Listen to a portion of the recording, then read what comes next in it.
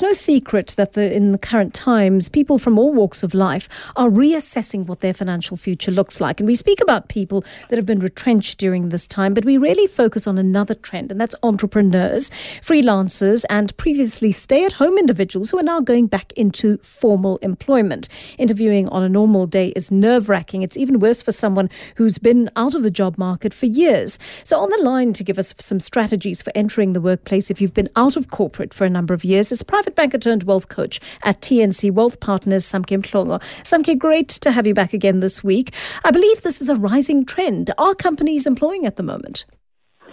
Absolutely, Joanne. Some good news for a change. There definitely are companies that are still hiring, especially in the industries of telecom, technology, healthcare, groceries, and financial services. I mean, you can understand that these companies, some of them are actually doing better during this period of lockdown, and they're definitely hiring.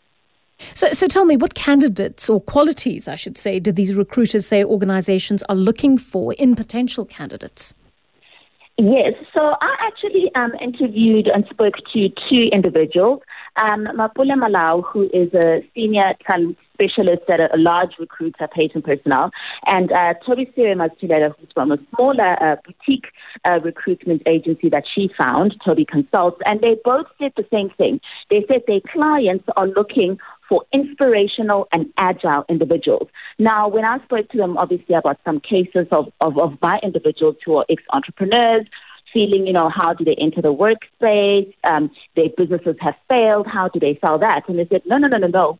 They're actually finding that organizations are looking for those individuals that have that track record, who have shown agility and who show adaptability. And especially if you've got stories of having overcome difficult circumstances and a proven track record of having achieved prior successes, then you're actually better well placed than someone who's only been in corporate for their whole career. Samke, tell me this. Would they not look at you as a failure, perhaps, if you're someone that had their small business fail or had their consultancy work dry up? That's exactly what I thought.